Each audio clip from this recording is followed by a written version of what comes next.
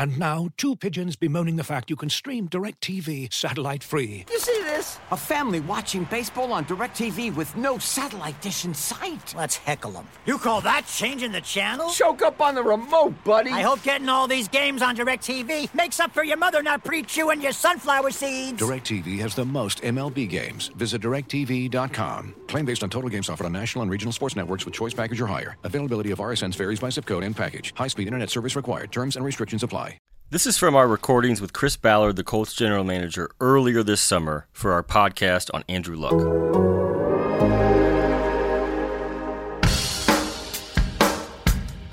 Ultimately, I'm going to keep saying it. Get 1% better every day. Just get a little bit better every day. Yeah, I didn't know Andrew yet. I mean, I'd watched him play. I was a part of the Kansas City team in 2013 and watched him play, and struggle for 3 quarters against us. And then in the fourth quarter, absolutely come alive and come back and beat us. I think we were up 38-10 and then just got on a really hot streak and come back and have one of the greatest comebacks in NFL history. So I saw that. Then you watched him through the years. So I had tremendous respect for, him, the player. But then also, who he was, just how he conducted himself both on and off the field. So that was only my only interactions with him. And I didn't have enough of a background to really know. And I'll never forget in 2016, we play him and, we had got after him pretty good. And I know we had hit Andrew multiple times in the game. And after the game, I was up in the press box doing work for some, trying to get workouts and players set for that Monday because we had a couple of players injured in the game. And I remember watching Andrew's press conference and he just, you're asking questions, Andrew, you were hit multiple times in this game. What do you attribute those to? And Andrew said, you know what? I got to get rid of the ball. That's my fault. I've got to get rid of the ball. Andrew, you forced him, you had a pick here. Can't remember what quarter it was. And I remember it was because what play we had really pressured him on. That's my fault. I got to throw a more accurate pass.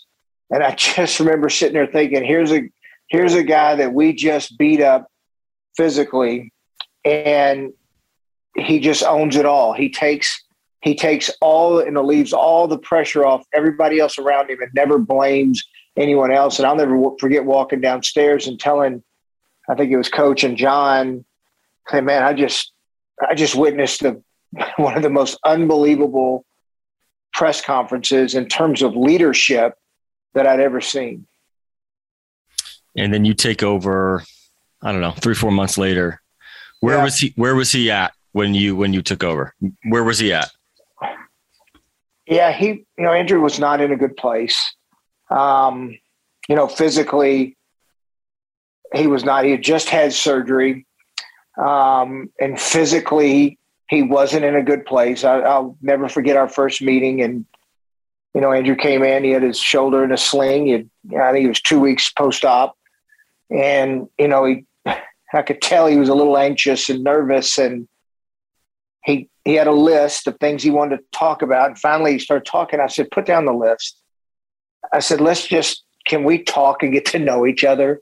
I said, let's do that first. And then we can hammer through everything we got to hammer through, but let's get to know each other. And the one thing is, like I realized right away, was that I was going to have to build trust. I knew that was going to take time, and my actions to Andrew were big.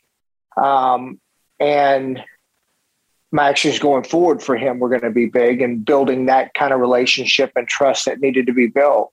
But physically and mentally, he was not in a real good place when I walked in the door. You think and he's told me this point blank, do you think he put too much pressure and hurried too much in that late summer, fall of 2017? Like, I feel like he felt like he had the weight of the world on his shoulders, and that didn't help the rehab. Do you feel like he pushed himself too quickly, too fast? I think if you go back all the way to 2015 when he first was initially hurt, And I think that was around when Andrew did his new contract. And the one thing that I really love about him, and we're still very close, but one thing I really love about Andrew is his care for other people, and that could, that's not only a positive, but that can also be a negative. But Andrew doesn't want to let anybody down. And his care and empathy for others is as strong as any player I've ever been around. I mean, he truly cares about those people within the building, his teammates, his coaches, the front office. Like, he truly cared about them and he wanted to do good for them.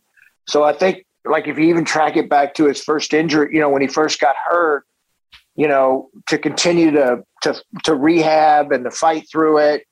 I think all of that eventually just weighed on him to a point where, when he got the surgery done, after, I don't know, whatever the time amount was from the first time he actually had the injury. I think all the pressure and his empathy for others and care for others and the weight of the world on him, eventually just wore him down at that point. As dark as 17 was, into early 18, and where did you start to believe? Because I went back and you were like, he's going to be back. Like, you were saying stuff that was risky. I mean, because of everything that had been said before, and the Colts had said he was going to be ready for 17 and he wasn't. I mean, why did you believe so strongly that he was going to be fine again? That's a good, because I believed in Andrew. I think going through all we went through in 17 and watching him fight, to try to get back right, to play. And then I'll never forget, remember in December when he went away and then he came back and, unfortunately we had to let go of Chuck. Then we went to the coaching search, and then Josh made his decision not to come. And I never forget, I talked to Andrew right after that point, and he told me, he said, "Chris, I'll be back." He goes, "You can bet I'll be back." And I believed him. I did. And, for whatever reason, I just heard conviction in his voice that he was going to be back and he was going to be himself and he was going to play good football. So February or March, he started to say, I'm going to be back. And then you make the trade go from 3 to 6. Yeah, I think it was early February when we had that talk. Yeah. What was the Tom House story you told me the other day about, he goes through camp and everything's fine and the governor's off but he's got to play and he's got to play in games. And then he was okay the first couple of weeks. But then you said it was that Texans game, right? If you could just tell the Tom House story, that I feel like that's a big moment. Yeah. So I'll never forget. We started out, I think at that point we were 1-3. I think we were 1-3, 1-2 or 1-3.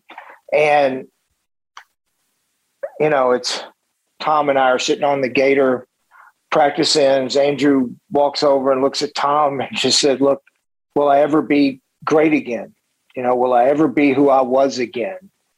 And I think physically at that point, Andrew was good. Now it was just mentally getting the confidence back that he needed to have to play at a high level again. And Tom actually stayed through the weekend and watched the game with me in the box.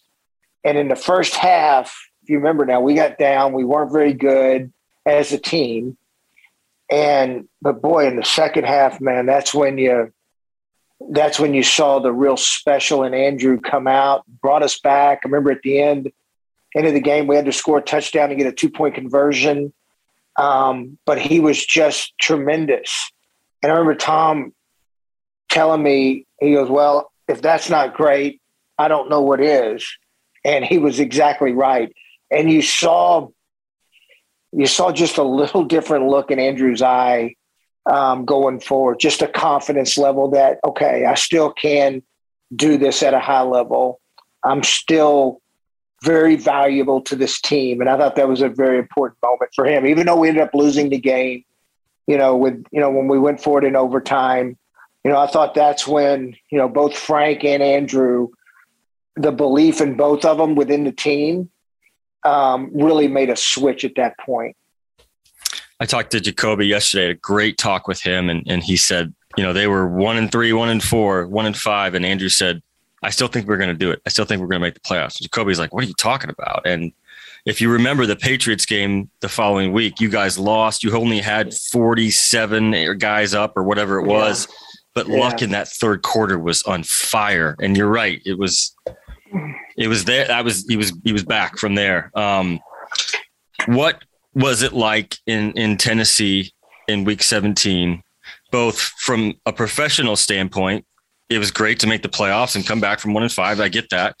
But you said that you guys had a moment in the locker room. What was that like personally? Because you know how hard it was for him to get to that point. Man, I still get emotional thinking about that. Just knowing what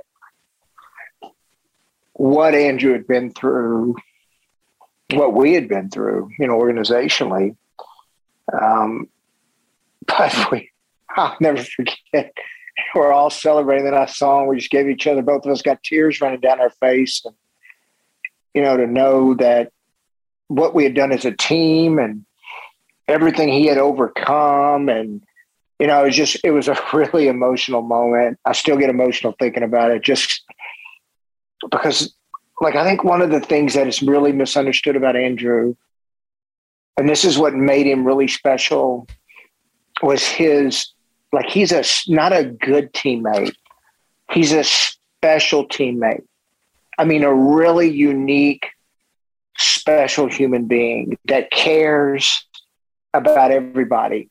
And for all and Andrew doesn't read or listen to anything, but it's hard not to hear what went on over that, past year and a half. And, to get to that moment and have that big moment, big win in Tennessee, to get into the playoffs after the way we started, when everybody doubted, including himself, to overcome that hill that's a career moment that I'll never forget. You guys met after the season, and I think he told you, I'm excited about the future. He told Jacoby, I can't wait for the season to start.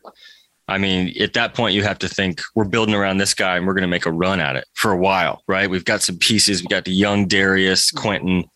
You're really optimistic going into the next offseason, right? Yeah, we were giddy. I think both of us were. I think everybody in the organization was.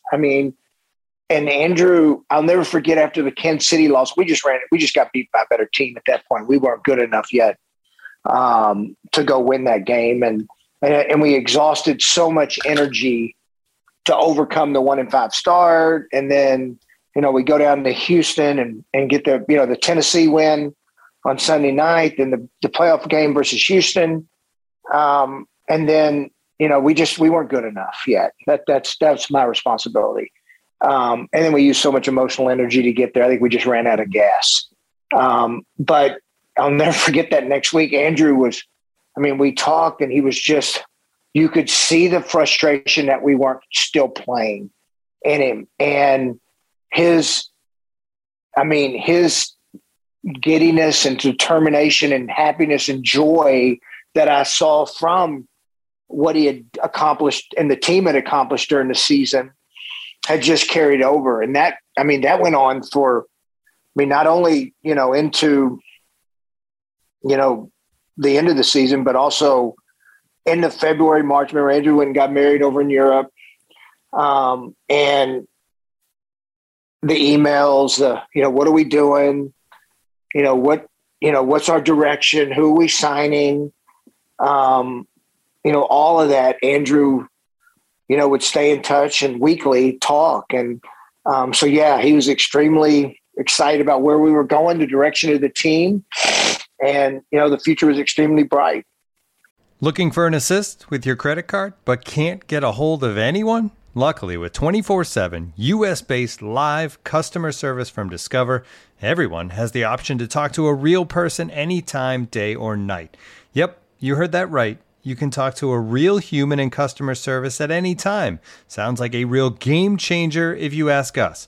Make the right call and get the service you deserve with Discover. Limitations apply. See terms at discover.com/creditcard. And now, two pigeons bemoaning the fact you can stream DirecTV satellite-free. You see this? A family watching baseball on DirecTV with no satellite dish in sight. Let's heckle them. You call that changing the channel? Choke up on the remote, buddy. I hope getting all these games on DirecTV makes up for your mother not pre-chewing your sunflower seeds. DirecTV has the most MLB games. Visit DirecTV.com. Claim based on total games offered on national and regional sports networks with choice package or higher. Availability of RSNs varies by zip code and package. High-speed internet service required. Terms and restrictions apply. As you've probably heard by now, we've teamed up with BetMGM this season. We'll be using BetMGM lines to make all of our picks, and we'll have special offers for our listeners each week. If you haven't signed up for BetMGM yet, use bonus code The Athletic, and you'll get a 1-year subscription to The Athletic, plus up to a $1,500 first bet offer on your first wager with BetMGM. Here's how it works. Download the BetMGM app and sign up using bonus code The Athletic. Make your first deposit of at least $10. Place your first bet on any game and claim your voucher for a 1-year subscription to The Athletic. See BetMGM.com for terms. U.S. promotional offers not available in D.C., Mississippi, New York, Nevada, Ontario, or Puerto Rico. Gambling problem? Call 1-800-GAMBLER. Available in the U.S. Call 877-8-HOPE-NY or text HOPE-NY 467-369 in New York. Call 1-800-NEXT-STEP in Arizona. 1-800-327-5050 in Massachusetts. 1-800-BETS-OFF in Iowa. 1-800-270-7117 for confidential help in Michigan. 1-800-981-0023 in Puerto Rico. First bet offer for new customers only in partnership with Kansas Crossing Casino and Hotel.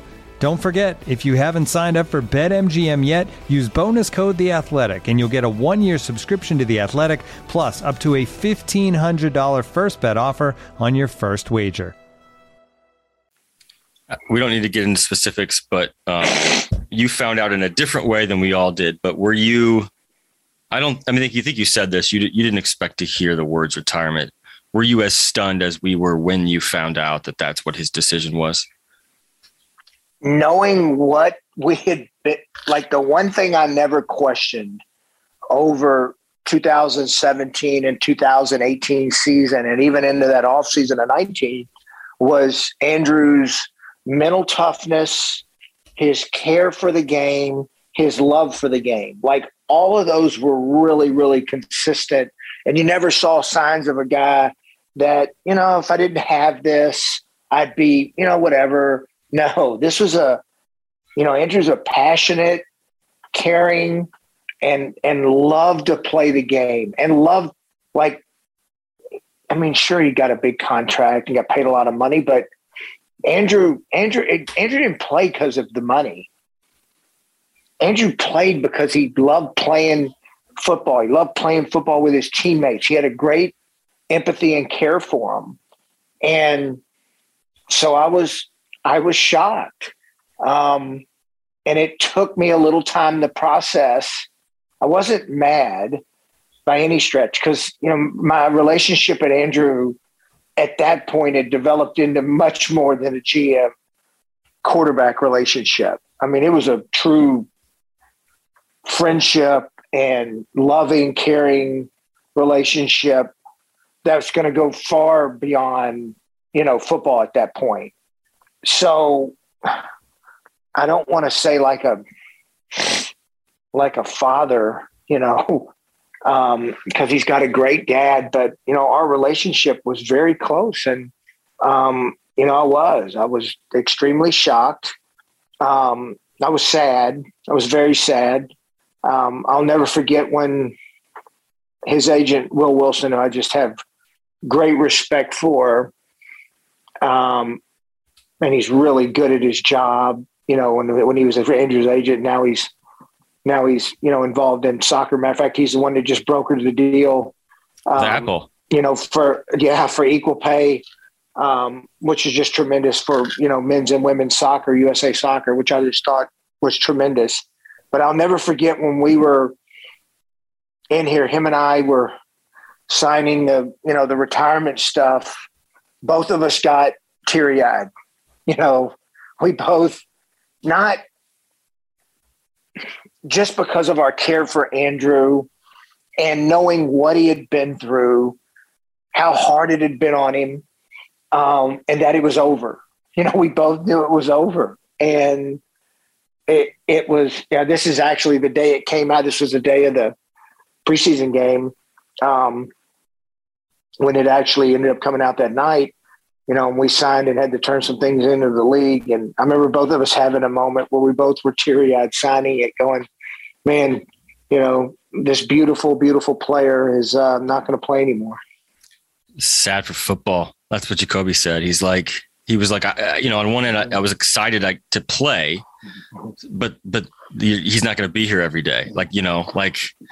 That's another loss you don't think about, in that moment. Well, no, and that's what, I think sometimes that's what people like, the relationships you build in this game. Like, there was a void, and there still is days. I mean, we still talk, Andrew. It's not the same when you're not together every day, but it was like to watch his relationships with people around the building, with players, his relationship with Jacoby.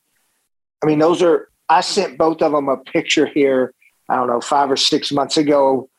I don't know, it came up one day I was at practice and they were standing together, and I just took my phone out just to kind of capture the moment.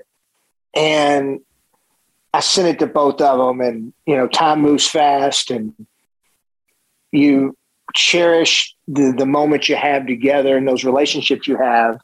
So all of that, that's what you miss. That's what you miss. I mean, take the player away, the relationships you form and build that are lifelong relationships. But when you're not together anymore, they're not quite the same.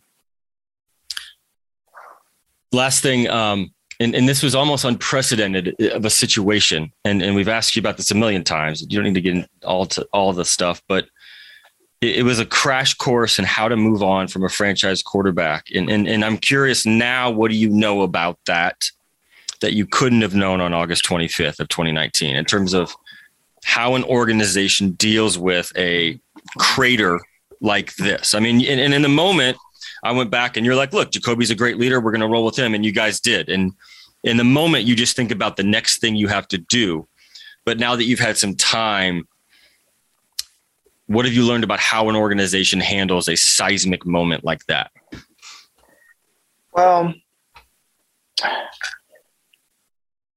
and I knew in the moment it was going to be difficult going forward. I didn't, I knew it was going to be hard. Now, maybe publicly I didn't say that, but I knew it was going to be hard. But nobody really cares.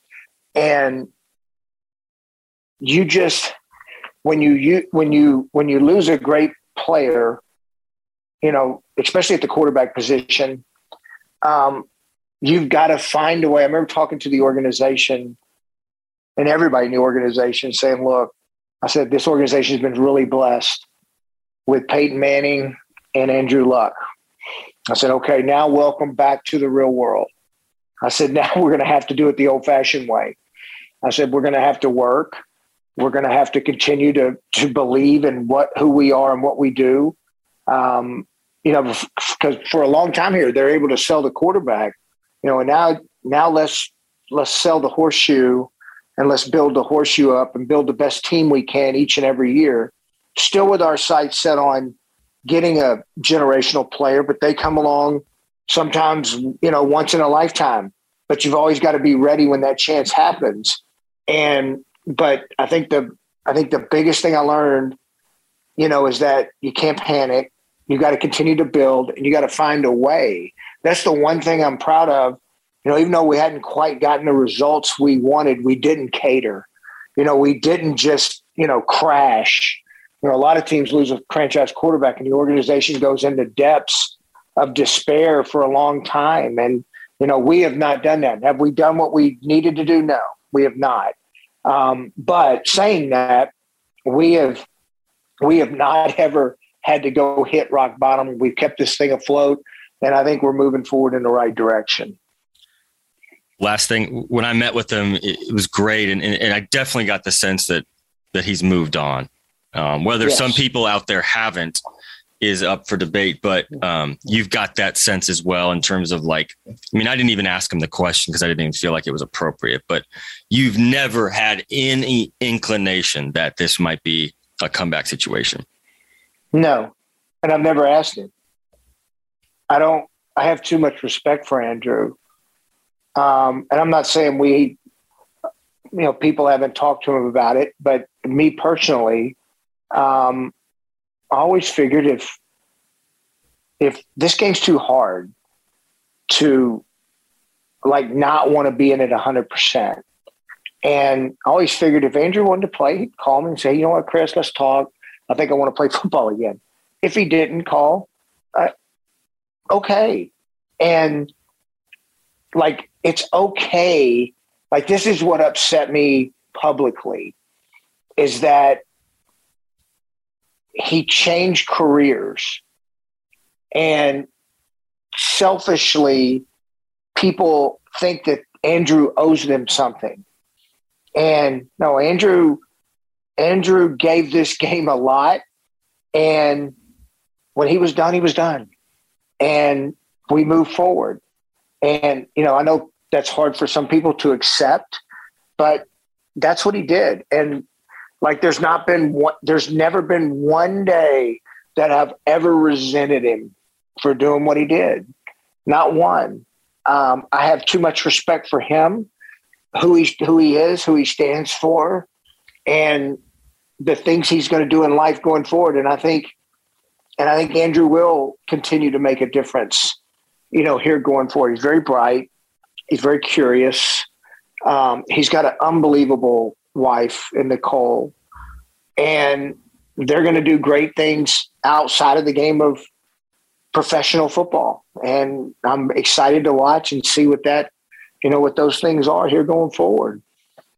Special dude. He's just, I've covered a lot of guys. You've been around a lot of players, but some of them just stand out. They always will. I don't know if I've ever been around just a more humble superstar. And he was.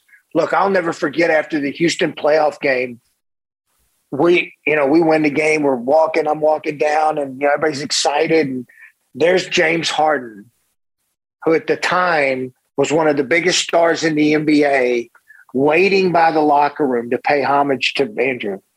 I mean, this guy was a legitimate superstar, and you would never know it.